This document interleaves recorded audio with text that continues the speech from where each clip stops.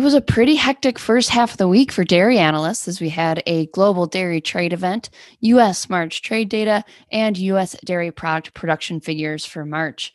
A whole lot of data to dig through for our customers. The global dairy trade event was rather neutral for milk powders and definitely bearish fat. U.S. trade report was pretty supportive for the U.S. as expectations were for a slowdown. And then that U.S. dairy product production report leaned bullish for U.S. non-fat dry milk as well as whey, while cheese was bearish and butter numbers quite neutral against expectations. Lucas, why don't you start out and give us some key takeaways for the dairy product report?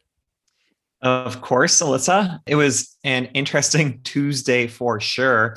Some interesting data to kind of glean through in the dairy products report this week. Cheese moved to a record high monthly output, kind of as expected, especially as we knew that a lot of that abundant upper Midwest milk was flowing into the new cheese plant in Michigan.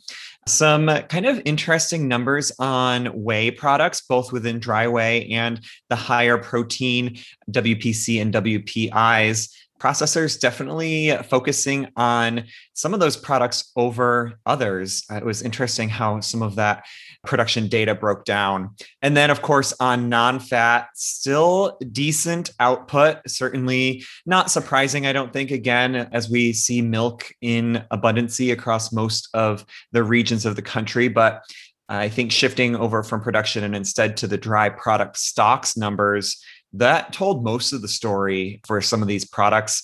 A lot of those stocks numbers declining versus February into March, showing that demand remains strong. On non-fat specifically, broke the trend of multiple months of higher stocks overall. So some interesting numbers to digest. Of course, all of our opinion on what this means is in that dairy products report that was published on Wednesday. Alyssa, you had also mentioned exports, certainly exciting numbers there too. I think a lot of green all across the board there in multiple products as we saw volumes climb higher versus prior year. I think big takeaways for me there were the strong non-fat shipments in light of reduced skim milk powder specific production. That showed us that I think foreign buyers are kind of taking powder in whatever form they can find it in as demand remains firm. Anything else to note there, Alyssa? Yeah, of course, you can catch more in-depth coverage of what we thought about these exports in our analysis. But I think the biggest thing to note here was that the U.S. saw multi-year high exports into almost every key region, including the Middle East, North Africa, Central America, and even our North American trading partners, even though those headlines have been filled with, logistical constraints that we've been discussing since late last year. And ultimately, that points to the strong global demand that we're seeing for dairy. Record March, record month for non-fat dry milk exports, and just incredible. Yeah, we won't get another GDT event until about a week and a half from now, but I think it will be certainly interesting to see what happens there. Just looking back to Tuesday's activity, further support on milk powders. That whole milk powder supply demand ratio started off strong in the beginning rounds, and it was initially looking like it would be even further gains on whole milk powder. Those strong gains didn't materialize, but it was still a supportive auction nonetheless, as prices did not yet decline.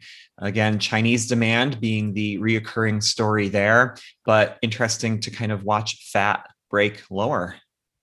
Yeah, and then we saw that plunge on butter. We haven't seen that aggressive of a drop in 6 years in fat. And actually, for our listeners, go ahead and check out our bonus episode released yesterday to hear more about what's been going on in New Zealand as we sat down with Stu Davison of NZX.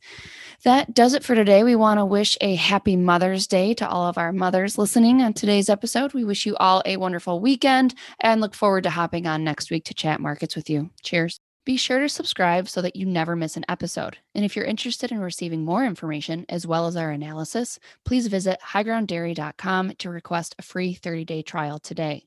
Futures and options trading involves substantial risk and is not suitable for all investors.